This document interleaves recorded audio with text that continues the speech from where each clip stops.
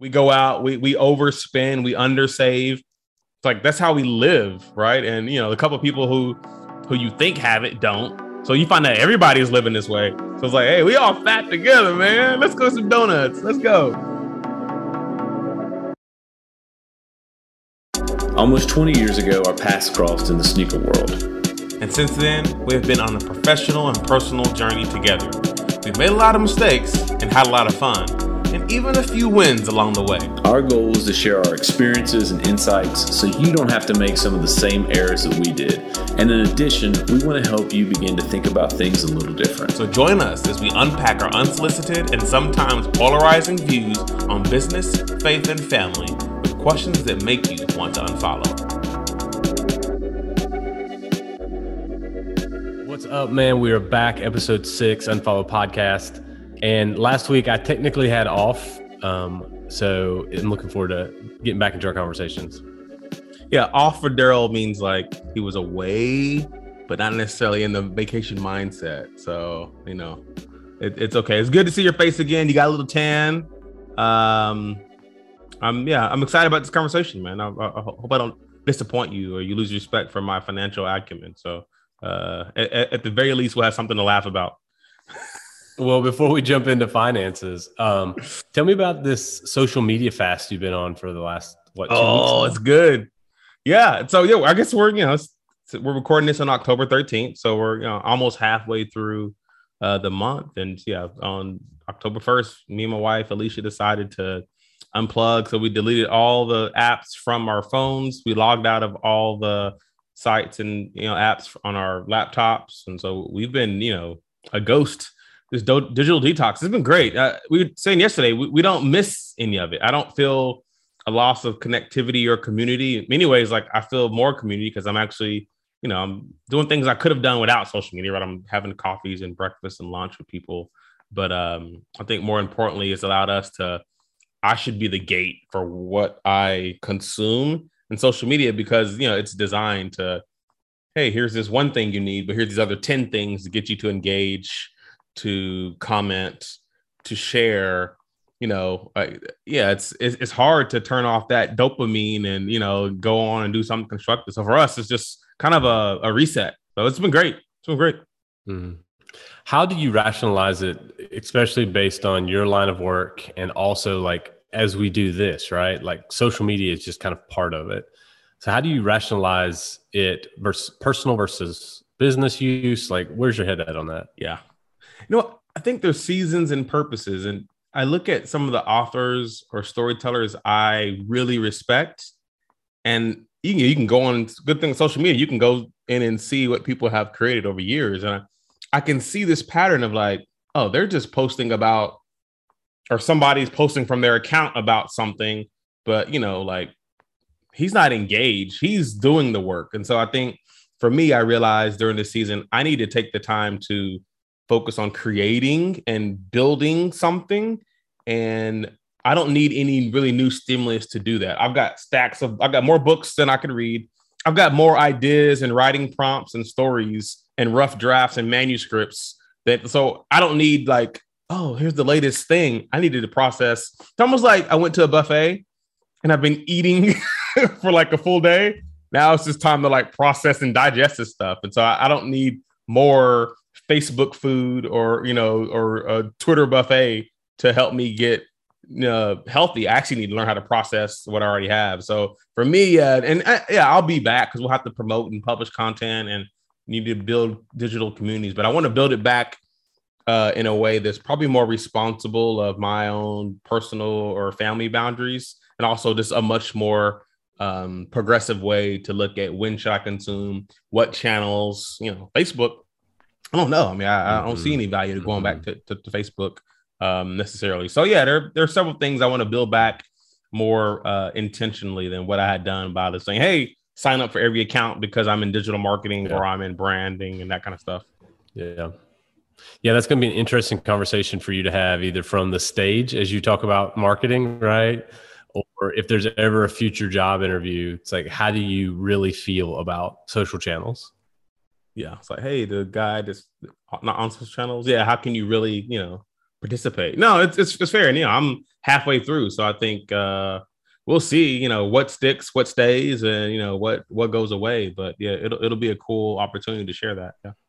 That's cool. All right. So last episode, you asked me a machine gun's worth of questions about real estate and my perspective on financial security based on real estate. Right. So now it's my turn, and I haven't helped you with these questions. So it's going to be real time. But as somebody in you that has taught financial wisdom, they call it Financial Peace University, but you've basically taught financial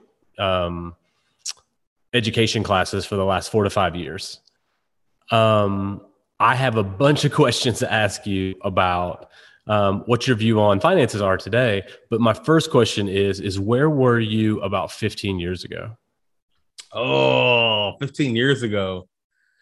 So 15 years ago, so this is like 26, 27. I am at Liz Claiborne, Kate Spade. So I've got a corner office at Empire State Building. I think I'm the man. I thought I made a lot of money at that time. I was making $90,000 as director of marketing, but working in New York City, but living in New Jersey. So half my check was gone from New York City, state, federal taxes, and New Jersey taxes. So half the check is gone. And so I probably had I had maybe a highly visible career. So I had probably the prestige of, I worked at a fashion brand. So I spent money on clothes and that kind of stuff to look the part. But I was a financial baby. Like I had debt. I hadn't paid. I had credit cards I had just walked away from. In college, I put a whole semester to get a new apartment, furnish it. I put a whole semester of furniture and stuff on a credit card, and then, didn't have money to pay it. So, I was like, credit score, whatever. And so, even though I was making decent money at that time, I wasn't very knowledgeable of economics, compounding interest. I had done some things. I maybe had a 401k, but very bottom of the barrel. A couple years after that, I was, dead broke. So, I mean, let's call it, my net worth was zero, like a lot of people still in this country. And so, and my financial literacy was also pretty low, like a lot of people in the country, I'm finding. So I was starting from, negatives in many, many ways. What made you change that mindset? So there had to be something in your life that happened that was a catalyst for change. Can you talk about that? Maybe it was a low point. Like, what was the shift? Yeah, a couple of different situations. One was probably a couple years. This was like 25, 26. I remember, I was 40 under 40, so I won this award. My parents flew up to come to the ceremony. I was in Black Enterprise, next to Jay-Z and Tyler Perry, and it was like Adrian Parker, Foot Locker, so I was feeling myself from a career perspective, but dude, I was living check to check. I remember my parents were in town, and I got towed. I took them out to eat at Junior's, cheesecake, restaurant, and in Brooklyn, I got towed, and I had not paid any parking tickets since the whole time I had been working in the New York City area. So I get towed. I have to, catch a cab with my parents, right? They're up there to celebrate me and my career success. And we had to catch a cab back to my place in Jersey. And then the next day I had to go with the car, wipe me out, paying the tickets and, call it $800,000. Couldn't do it. I was literally on the same week I was getting an award for advertising, and marketing prowess. I was dead broke. And I remember that thinking that this is my fault. I did this to myself, that living check to check, not really tracking, having the budget, the economic ignorance of just not, paying attention. And, I made enough money to, I wasn't making a lot of money, but I made enough money to pay my bills and have an emergency fund. And so I think it dawned on me then that there are people that are making less or the same as me who aren't going through this. And there is something that I could be doing differently. There's got to be a better way.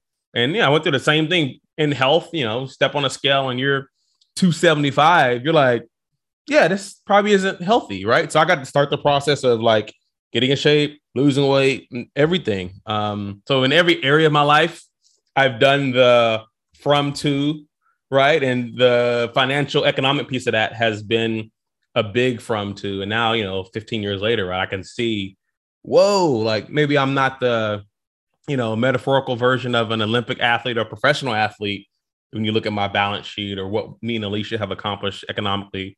If you look at where I was, from to, yeah, it's drastically different. And I think it took those humbling failures for me to see that I'm in my own way. Like, yeah, there are systems and barriers in place, but there's blind spots as well and I'm responsible for doing it on my own. And no one's going to help me. No one's going to save me. It's up to me. Yeah. Yeah, man. Okay. So such a good story. Couple quick questions. Mm-hmm. You were single at that time, so there's nobody else to blame the spending on. Yeah. I was single at the time. Yeah. A couple of girlfriends here or there, but yeah, single, no kids, no wife. There's no, all my fault. Yeah. Yeah. So there's nobody to blame the budget on except for you. So what was heavy in the budget at that time that was basically taking you back to zero every month? What's sad? And so I didn't do this exercise till probably 2 or 3 years after that. So I'm probably about 27 or 28 at this time when I actually sat down to do a budget. Scary, right? Now it wasn't just doing a budget. It was doing basically an autopsy on like, where's my money going? I remember, I get my statements. I'm like, yeah, I got more money than what I need every month. So every month, living check to check, you don't really think you're living check to check because you're like, I covered my bills. I'm having fun. I'm good. The paycheck will be there every 2 weeks. And then, but once I actually looked at, hey, let's look at 3 months of bills. Where's my money going? Embarrassing. I mean, I was spending $1,000 a month on going out, buying drinks, restaurant, food, every weekend, go to the mall. Hey, buy a shirt. I got like 10 blue shirts that all look the same color. Like nothing. Like tolls back and forth to the city. Like it was nothing. And then, when I moved out to Texas, it was the same thing. I carried that same mentality, when trying to launch a business. It's like, buy a Jaguar because that looks successful. And hey, get the nice suits. And $1,000 a year literally just flowing right through me. Like $1,000 a month. Yeah. Oh, man, thousands a month. Yeah. Or thousands a month. Yeah. Wow. On, discretionary, high consumption lifestyle. Right. And so I wasn't saving. I wasn't investing. I was getting money and spending it. I was giving it to somebody else. And so it didn't feel bad or irresponsible at the time because I felt like it was just a reflection of I'm single. I'll be responsible one day. But right now is the time to like, YOLO, let's go. So where did it start? Like, where did the change happen? The humbling experience for me was, I think, after 2008, having an agency, work with you and, just kind of having a business that you want to build and seeing that kind of fall apart. And I remember, this was 2009 when I had to borrow. I was done. Like, I cashed out a 401k. I put everything I had, maxed out credit cards to try to keep some businesses afloat. And I had some clients I was trying to close on. So I was right there. I was so close to like closing a deal that would have kept me alive another month. And so sitting in front of my dad, having to ask him for, I think it was like $1,700, $1,700 to get through one more month. Only that it was all my fault again. Right. So this is after I got towed and went broke. Fast forward, I did it again. Right. So it's like, and I'm also dating a beautiful, amazing, gorgeous teacher who would become my wife. But like, okay, I saw this fork in the road, right? Of like the guy that is going to be worthy of asking her hand in marriage and being a future father and a husband and a leader, and the guy that's just going to like squander, be opportunistic, take big bets, risk it all. That what I thought was, the business lifestyle. Those aren't compatible. And so kind of choosing Alicia, choosing stability, choosing responsibility meant doing the work of like, hey, checking your credit score, writing letters to everyone and like consolidating, paying off my debt, looking at all the like bad habits I had done over years and looking at all the missed payments and like sending letters, living on a budget, tracking every penny weekly to know where my money's going. And then once I got employed, I got a corporate job at Radio Shack. This was 2010. And, that was a godsend. That was like, I was so broke and trying to just stay afloat. And I remember, I got hired. Lee Applebaum, gave me a shot to run social at Radio Shack. I was on fumes, right? And at that time, that salary, I think that was $110,000 a year. I remember when he called me because, he was like, well, how much, don't make me negotiate with myself. So you're like, what's the salary range you're looking for? And, so I'm acting cool on the phone. I'm like, he's like, yeah, so here's an offer. I think it was about 110. Yeah, okay, well, I'll get back to you, send the offer letter. I'm cool. Then I get off and I'm like shouting and like, I'll like praise dance. I call Alicia like, dude, I got the job offer. Right. Cause it's like at that time, that was life, man. I'd spent 3 or 4 years without a steady paycheck and voluntarily. And so I think I just made the decision that there has to be a way to be responsible with my finances, get out of debt, learn how financial literacy actually works. And you get heard the thing. So it wasn't a lack of knowledge, it was a lack of desire. But I let that desire to be a better, husband, future dad really guide me to this, change my mindset that, hey, this isn't a sustainable way to live. And obviously I grew up, in situations where people didn't have money. And, my father somewhat voluntarily in poverty, right? So my dad was an engineer, one of the first Black engineers to graduate from Texas Tech. My dad was a civil engineer, built dams and roads all across the country. So my dad was upwardly mobile, white collar, chose to go to seminary. And so we went into poverty voluntarily, right? So it's kind of this thing where we didn't have opportunities. My dad had opportunities. He chose to live this lifestyle for ministry in some ways. And so for me, I knew that I needed to change the trajectory, and I knew money was going to be a critical tool, and that living the high consumption, high income, what I thought was high income at that time, right? High income, high consumption lifestyle is just a recipe for disaster. So the only saving grace was that I had enough time to get my stupidity with money, or a lot of it, out early. So my 20s, I bumped my head. So at 30s, I'm like, let's go. So it's the point in the movie where it's like, the hero fails, all hope is lost. He lost the battle. He's headed home. And that moment happens. And cue the score happens. And you're like, I can own my destiny. The next 10 years will look nothing like the last 10 years. Let's go. And we started to rebuild our economic lives brick by brick. Yeah. Okay. So I want to point out something though. You got a job offer for $110,000 after you essentially were broke while trying to run your own company. And the financial decisions that you made in running the company, I think, need to be kind of separated from your own personal decisions. But it sounds like you were still behaving in the same way that you were when you were making $90,000 in New York at Liz Claiborne. Is that correct? For the most part, yeah. I'd say that last year I had gotten a lot more disciplined, right? So my dad loans me money. I stay afloat. I end up getting a couple clients. So now I'm like actually doing what I should have been doing, right? Like accounting, looking at how much money I'm spending on output, like tracking business expenses. And it took me probably 3 years to learn, this is how you do it. And I could have kept doing that as well. So yeah, I think a lot of it was just due to mismanagement but that, to your point, did have this light bulb moment. Hey, there's a better way. But yeah, those same habits, those money habits, it's never a math problem.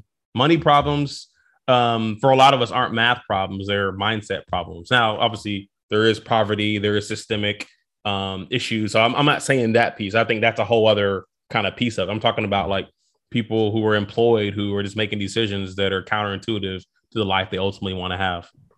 Yeah. It's almost like you had, and I liken this to being intolerant to insulin, right? You had been pumping yourself so full of stuff, right, that your body was just, You're just consuming, and it was turning it like it wasn't doing its job. It's no different than when we're consuming high carbohydrates from a pack or a piece of plastic, right? And our body isn't doing a good job, or it's producing all the insulin it needs, but we're not doing a good job of processing that, right? And so we add fat cells. Yeah. It's very similar to what you were doing metaphorically, in that like you have an income, but you're behaving in a way that it's like your body can't process, like your bank account, your budget can't process, it's a metaphor for physical and financial. So my question to you on that end is, like, you were overweight at that time, right? And you're also financially a mess. Yeah. In like, any way, were they yeah. hand in hand? Yeah.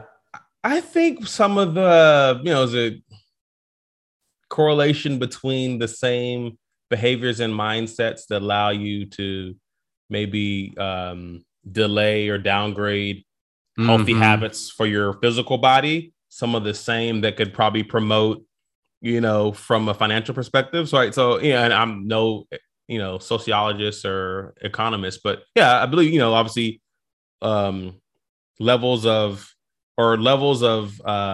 poverty, or people who are, let's call it, underemployed, and that correlation to, health issues. I think there's something there. I think it takes a desire. You got to almost like have that mindset shift to get out of it, because when you're in that, right. So to go to the fitness analogy, right, it'd be the same thing as like you're walking around, everybody is like overweight. So it's like it's normal that we spend what we go out, we overspend, we undersave. It's like that's how we live, right? And a couple of people who are who you think have it don't. So you find that everybody's living this way. So it's like, hey, we all fat together, man. Let's go some donuts. Yeah. Let's go.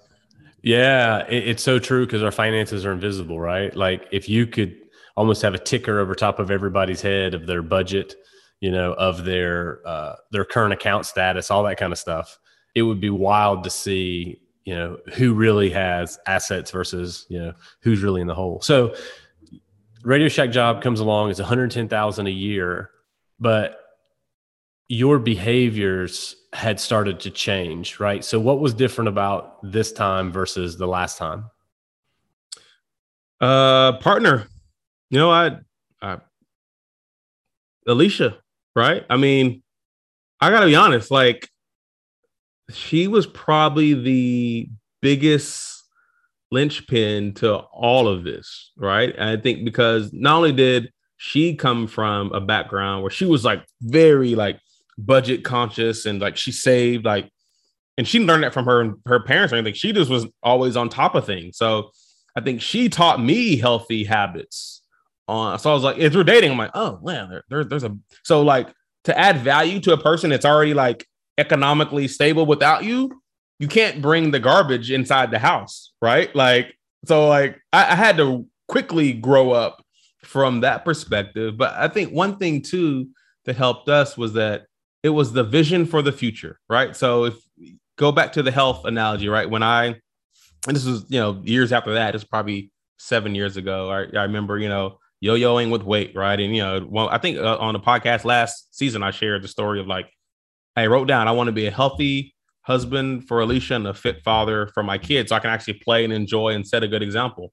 Well, we did that same thing for our financial future. We said, what would we dream together? What would our financial future look like if we got out of debt? If we were able to be an example to our kids and our direct, family on, hey, is there a better model of managing your money? What would it look like if we could, live off one income? What would it look like if she didn't have to work and she could stay home because she wanted to be with our kids? So we just start dreaming together. And the dream of what we could build together became really the fuel. And then the habits supported the dream. So it wasn't about like being strict with money for the sake of it. It was like, no, I want her to be able to stay at home. So you know what? Let's live off my salary. She's still working, but her salary goes to paying off her debt. Let's live in an $800 a month apartment while everyone else is buying houses so we can save more money. Let's not go into debt. Like, let's pay off, all these things. And so the vision for what we could build almost honestly became the real catalyst to building it. But without her partnership and her already natural financial kind of conservatism, I don't think if there was a version of her in alternate universe, right, that was like spin, Neiman Marcus Saks, let's go. I don't know if we're having this conversation, dude. Like, yeah, that's so good. Okay, so Alicia was not taught financial literacy at home per se. You, as good of a family structure as you had, you still weren't taught financial literacy. Is that correct? No. Yeah, that's correct. Yeah, you just kind of, I don't think we ever had budget conversations. We just knew we didn't have enough. But no, I think there weren't really conversations around balancing a budget, compounding interest, delayed gratification happened because we didn't have the money. Like, we didn't have the money, so you can't have it, versus, hey, we have it, but let's be responsible about it. So I had to learn a lot of that on the job, unfortunately. Yeah. So I say that to say, I just want to take that off the table, right? Because some people would say, oh, well, you grew up in a great family. At least you grew up in a great family. They taught you all this stuff. And so you already step ahead. They actually know you didn't have that advantage.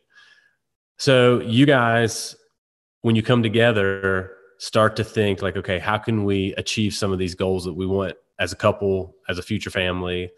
What were they? How did you guys get there? Like, and give us some of the steps that you guys took to become financially solvent.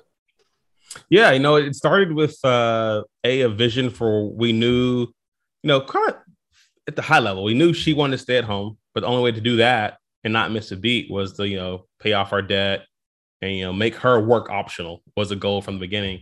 But probably one of the biggest things we did was take Financial Peace University. So go through the process with Dave Ramsey, right? Regardless of what you think about his, politics or his voice, what he's created is like this system, these baby steps that allow anyone to go from wherever you are today, however much debt. So we had about $80,000 worth of debt, and we just literally followed the system. And it meant that we couldn't buy a house when we wanted to.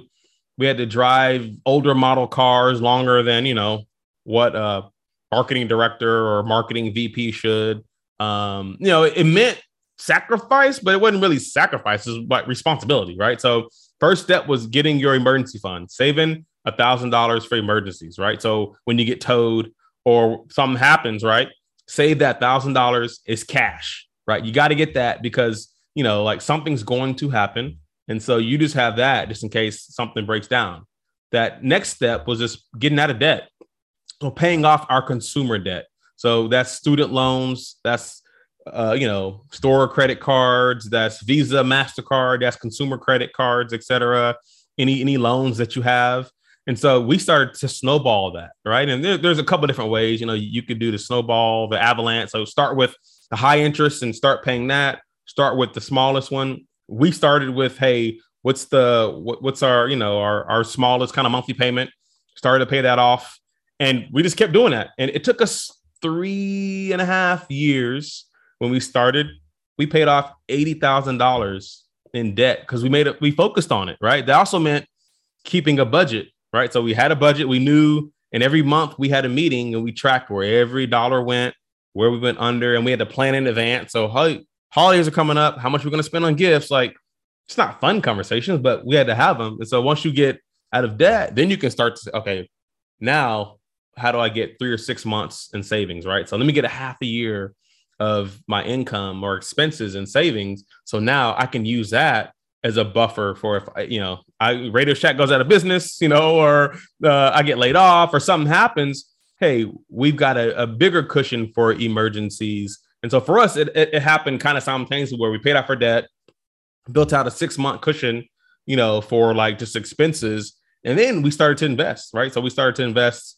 We started with 10% of our take home. Then we moved to about 15% of our take home every year to retirement, right? So starting out, with whether it's, 401k matching for sure, IRA, Roth, and then getting into that time was small capital investments. Like, hey, here's a brokerage account, small, tiny stuff, nothing really, really major. And then, of course, start saving for college as kids started to come. We started at 529, but probably the first three are the core: emergency fund, paying off your debt, saving, 6 months of income. that changed everything for us. Cause now like we had this toolkit that we could, a system that we had in place, and it built the healthy habits, talking about money, aligning on money, agreeing, disagreeing, but having that conversation. We have a shared vision for where we're going to spend our funds. Yeah, there were several years where you get a bonus or a tax return and like, it's not fun. You're paying off what you bought 2 or 3 years ago. That's not fun, right? Where are we going to go on vacation? No, nowhere. Like we're going to pay off what we're paying TCU. Like, and we had a ton of $40,000-$50,000 in student loans, man. I mean, it wasn't fun, but it felt so good paying all that off and being like, we own our cars. We don't owe a university any more money. So that changed the trajectory of our family, to be quite honest. Yeah, that single thing. And we thought it would take 10 years. It took 3. Okay, so you guys set a goal for 10 years, but it only took 3. So after you guys had paid off all that debt in 3 years, what was the next step? What did you guys start doing? Yeah, next step was, I think accelerating, so taking those habits, right? So you're used to, I don't know, spending $1,500, $2,000 a month to pay off a debt.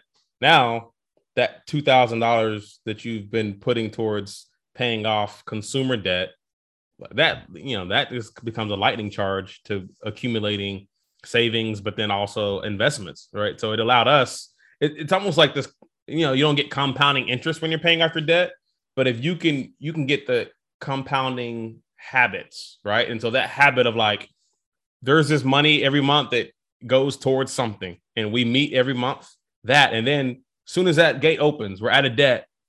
All right, we're already used to living, at 50% of our income. We're already accustomed. We spent years living on only my income, even, when she was teaching, right? So now it's like, well, let's take that and put that muscle right there. And so now that turbocharges our investment income. And so for us, it was, once you max out 401k, IRA, Roth, et cetera, and it's like, well, we need somewhere else to put we've maxed out all the traditional vehicles. Hey, let's go into starting a brokerage account. So that's what we did, is getting into capital investments, getting a financial advisor, right? To start, hey, let's put money into the market. Let's start to, just move to that next level. But you can only do that if you've already got your 6 months, cushion. You've paid off some things, you negotiated better insurance, like all these micro moments as well. So yeah, then that same muscle became a really good, I think, asset when it came to building out, some wealth building triggers for us, which were great. And we could give this whole time. We're still giving as well. So it was awesome.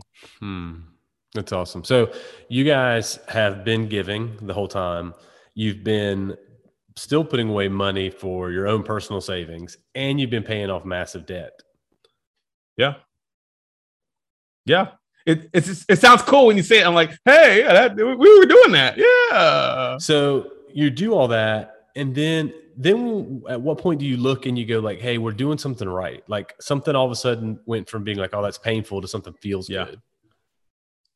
It doesn't happen. It surprised us. I think we built the habits, but we never said, hey, we want to be millionaires. We never said, our biggest thing was, hey, let's just pay off our house early. Like that was our only goal. Let's maybe pay off our house. That was it. Like we just built the habits, and the habits, honestly, we got caught in the wake of our own habits, so we're consumer debt free by 2016. That time we had 2 kids, right? So we had Caleb and Chloe. Kay was probably, 2, Chloe's like 1.5. That next year, because we have the economic margin, that's the year that we were able to fund the entire year of Christine's house, right? So we're able to say, right, hey, not only can we continue to meet obligations for taking care of our life, we have enough margin in our saving to give some away off the top. And so we're able to fund the entire year for, this safe house in Africa. So that was a cool moment for us. And we're like, oh, this kind of feels good to keep investing, saving, but then giving. Now, 2019, I think, preparing for a meeting with our financial advisor, we had found a great financial advisor who had walked us through the whole process and like set up some things for us. And like, from 529 to saving for our kids, explain with us at our, sitting in our dining room table, going through all this stuff, getting our will done. Like we had just done all the adult things. 2019, we look up and, we were like, oh, we're like, we have $1 million in like assets, right? Or, and like just here. Oh, that mean we're like millionaires? Like, what does that mean? Like, he's like, yeah, look at it. And you got much more. Like, this is just the beginning. Like, if you guys keep doing what you're doing. So I don't know. We didn't ever go out and celebrate, but I think it was kind of like, oh, like we just realized that these habits added up, and over that 10-year period, right, we've been able to not only like, save a significant amount of money, invest even more money. One thing I'm really proud of, Alicia's heart has been here too. We've been able to give over $500,000. So $500,000 we've been able to invest in organizations, in churches, in communities, in people, right? And so to me, I'm most proud of the fact that we were able not only, to build up a net worth that, at our age is probably above average, until I took my sabbatical and I don't have any income, but right. But only like to give and to model that for our kids has been remarkable, man. So it's the notion that you could like have horrible habits, start from somewhere and start to move that needle through the habits. Even if it took us 10 extra years to get to where we are now, we would have got there because like it works, right? It's almost like the system of like, it's just these habits that if you do them, if you just keep repeating itself, it will produce fruit. And it's simpler and easier than what I think a lot of people believe, because you've been led to believe that you need to, either get this crazy big job, or you got to start a business, or there's this hack or cryptocurrency. Somebody asked me that, are you in crypto? I'm like, no, we're just boring. We just saved and invested, and over time it made money for us. Like, very boring. Like there is no really good like hero story here. All right. Well, let me play devil's advocate then. So some people might say, well, over the last 8 years, you fell into a dream job. You fell into a job at Patron that paid you more than you've never been paid. What do you say to that? I would agree. No, and I say that because people have reached out, hey, to check, hey, are you good? And then, hey, how'd you do that, right? And so I've had conversations with peers, right, who are probably where I was. They're like in their early 30s, who are like, hey, I want to start thinking about what does this look like? Like, walk me through what you were thinking. But yeah, I have no illusion that the salary that over a 10-year period, I had every 2 years my salary was doubling, right? $100,000 a year to $200,000 a year, $200,000 a year to $400,000 a year, $400,000 a year to $800,000. Now I didn't get to 1.6, but like 8 to 9 to a million. So I mean, if you saw our income, it did this, like it skyrocketed. And so yeah, I acknowledge that accelerated, and I think that helped us. It moved our goal closer. So it shortened the track, but the habits are the habits. So that's what's transferable, right? So it's like, yeah, if I didn't, if we hadn't had a year, we made $1 million, or $800,000 or $900,000. Yeah, I wouldn't necessarily be where I am, but I would have gotten there anyway. So I think I'm just a big proponent of like, if you look at, call it the average millionaire, I think there's this notion that, they got lucky, they inherited it. And it's like, no, actually, if you look at the actual data of a millionaire in the United States, right, they work 45 hours a week. They sleep 8 hours. They're sleeping. I love Gary Vee, but like everybody ain't hustling. Like I think there's notion that, they have 3 income streams, right? So it's multiple things. They budget. They're very frugal. They know where their money goes. They drive a Toyota, a Honda. They wear $50 jeans. And they don't spend on the glittering stuff. The most they've ever spent on a car is $40,000. The most, like, ever. And honestly, one of the groups that do this well are teachers, and teachers make $40,000-$50,000 a year. So I guess I'm more of a proponent of the system works, and if you can accelerate it. So even peers of mine, right? And I know, like the people that make 200,000, 300,000, 400,000, that is a great source of wealth building. I think there's a notion that your income is what you live off of. You can turn your income into wealth building if you can stay at this level. That's the trick. So if you can stay here, no matter what, if you're making 800 or 100, but if as soon as that starts to creep, that lifestyle creep happens. That makes it and hard. by here, you mean expenses, right? So to kind of draw that out for people, your income was going up exponentially, but your expense trajectory was pretty much on the same path, correct? Yeah. We kept our expenses pretty tight. Yeah, I agree. There's some years, hey, you could go to Cabo and we're going to stay at, the nice resort and, spend all crazy money on a spa day, or I bought some art. Yeah. But for the most part, right, if you look at kind of where we look, right, so over a 10-year period, say I gross, so this is total income, $5 million in 10 years, right? We've been able, probably, a good 60% of that we were able to translate into, it didn't pass through me. So the big change between my 20s and 30s is that not letting economic resources just pass through me. Now I was like, no, let's stop it. Where should this go? All right, this goes into an investment account. This goes towards college. This goes towards, et cetera. So that's probably the biggest thing. And you can do that no matter what income level you're at. And yeah, so for us, we locked in kind of, hey, here's where we're going to be. And I'll be honest, I wish we had probably set it even lower. I think where we are now is comfortable. I wish we had kind of locked it maybe 2 years before and said, hey, let's live at $150,000, $200,000 a year, whatever that is. And let's live it here and let's ride out. So yeah, if I could do it differently, I probably would have been even more aggressive. But I think the biggest notion is that it's offense and defense, right? So defense is saving, discipline, et cetera. The big piece is also offense, which is what you're doing, right? So you and Joe are building businesses, equity. You guys are building profit. That's offense. And that's the part where you need the defensive discipline and translate your income into investments. But like now that you can take your products and services and sell them, like to me, that's the thing. So that's what I'm excited about now is like, let's go on offense to build something and do that. And I think if you can unlock those in whatever stage of life you're in, I think it gives you an opportunity to create wealth, but only if you can lock in, that reasonable lifestyle, which is hard to do, in some states, some cities.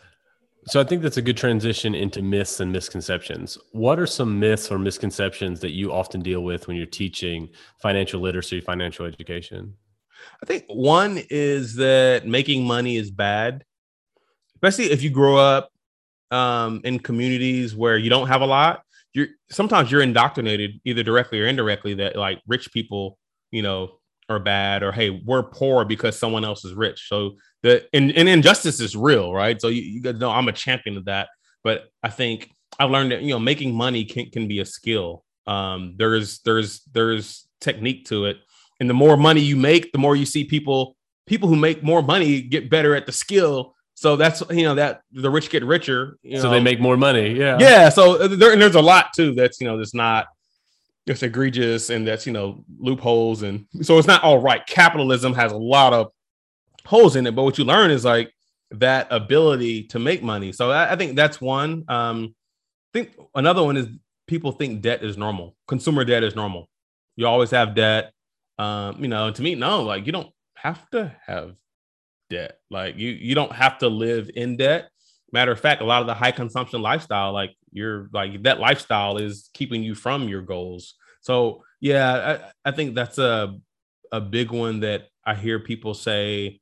And I think in the Black community, right? I think there's this notion that, Black wealth means you're balling. Like I'm balling, like you gotta like flex a little bit. Like I gotta, and I've been there, right? Like I'm the guy, I came back, had a business, got my Jag, to me that was balling. And I think the reality is like, we don't have to like, there's not a competition, right?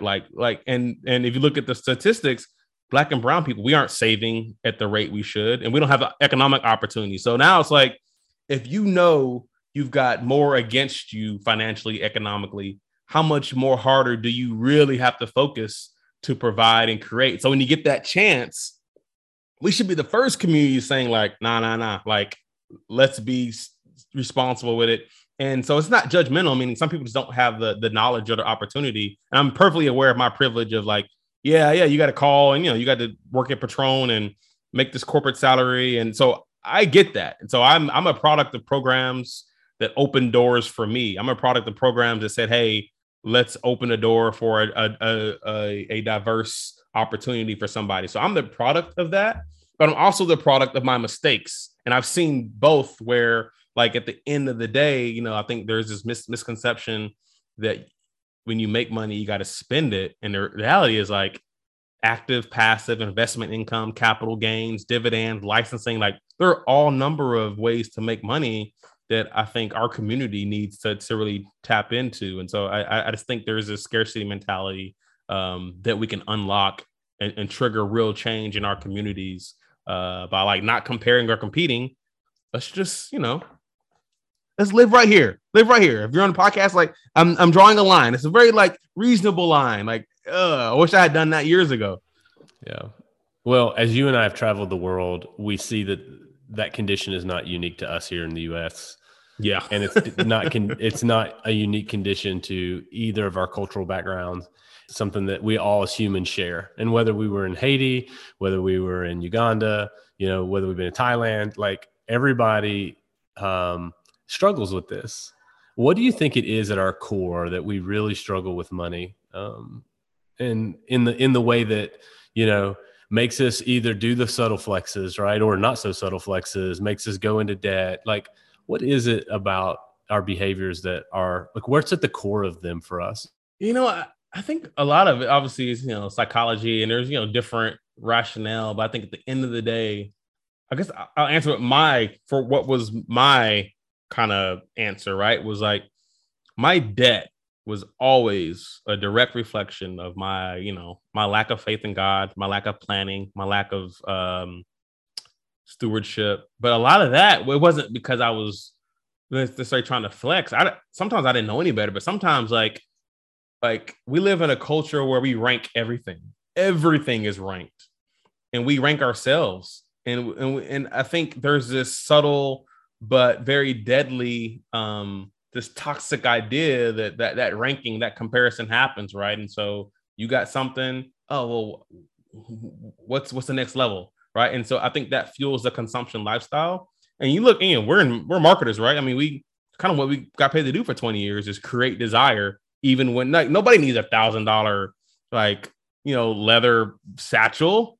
No one needs to spend $50 on a bottle of, you don't need any, like, you could be okay, but like, hey, right? And so I think a lot of it is, for me at least, it was that lack of planning and patience, but also this desire to be more. So I think that fuels a lot of the consumption spending, but I think a lot of at least the idea that, you know, the economic disparities that we put on ourselves, not the ones that are systemic, but the ones that we create our own disparity. Some of us, I think, lack of knowledge, right? You know, I remember when I posted our first podcast, someone I went to college with, it was a very fair response. It wasn't pushback, but it was like, hey, you got to understand that, like, there are people who, I mean, this is their, like, first or second generation of just having money to even have a budget, right? And so you're like, yeah, and everybody hasn't been as fortunate as you are.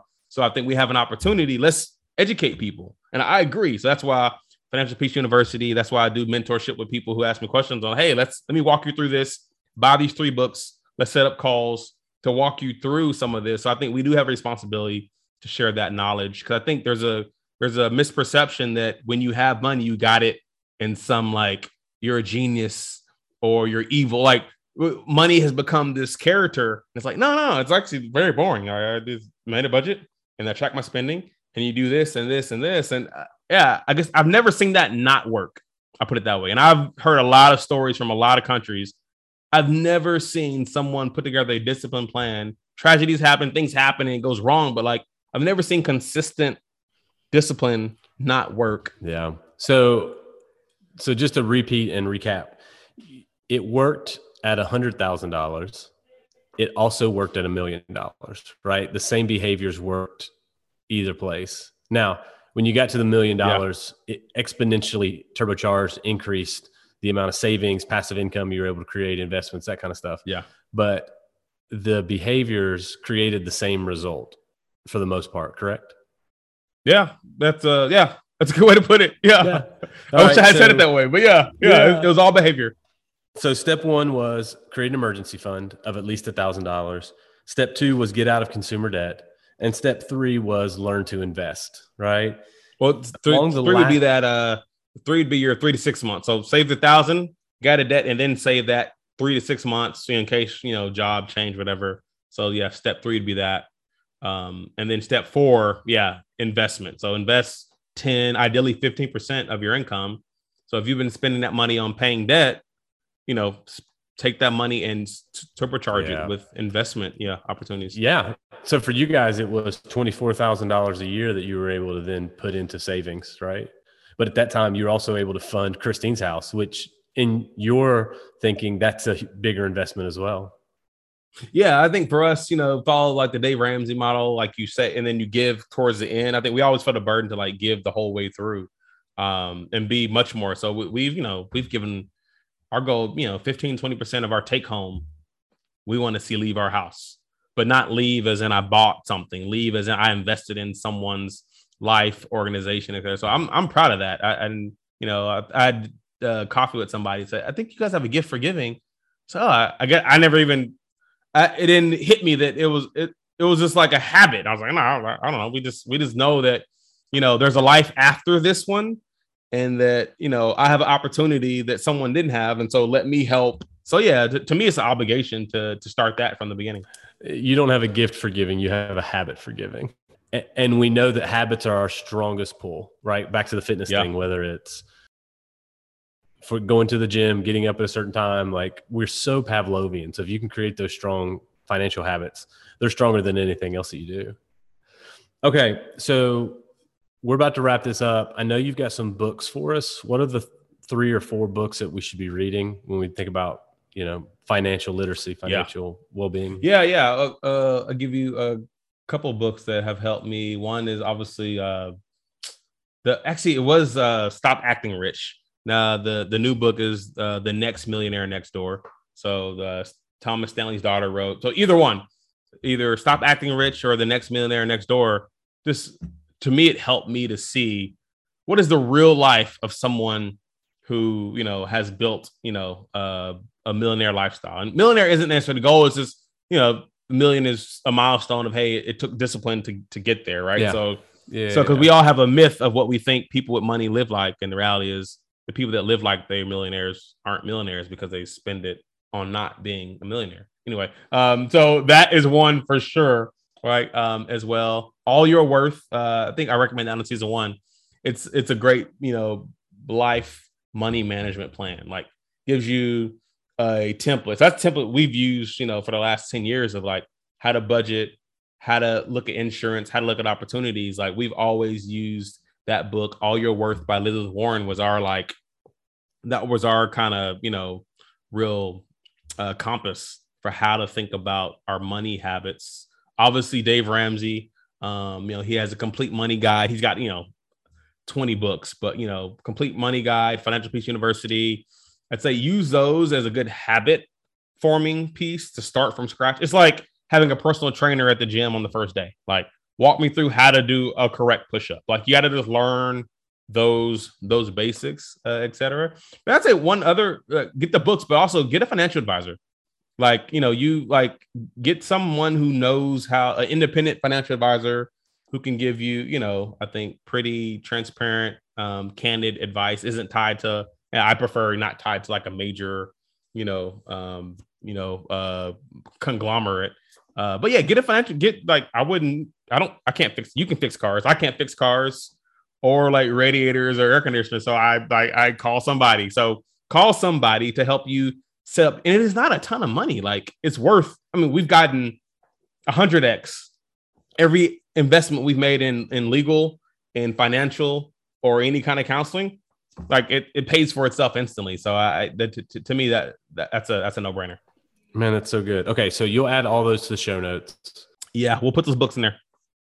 All right. If people have direct questions for you, can they email you?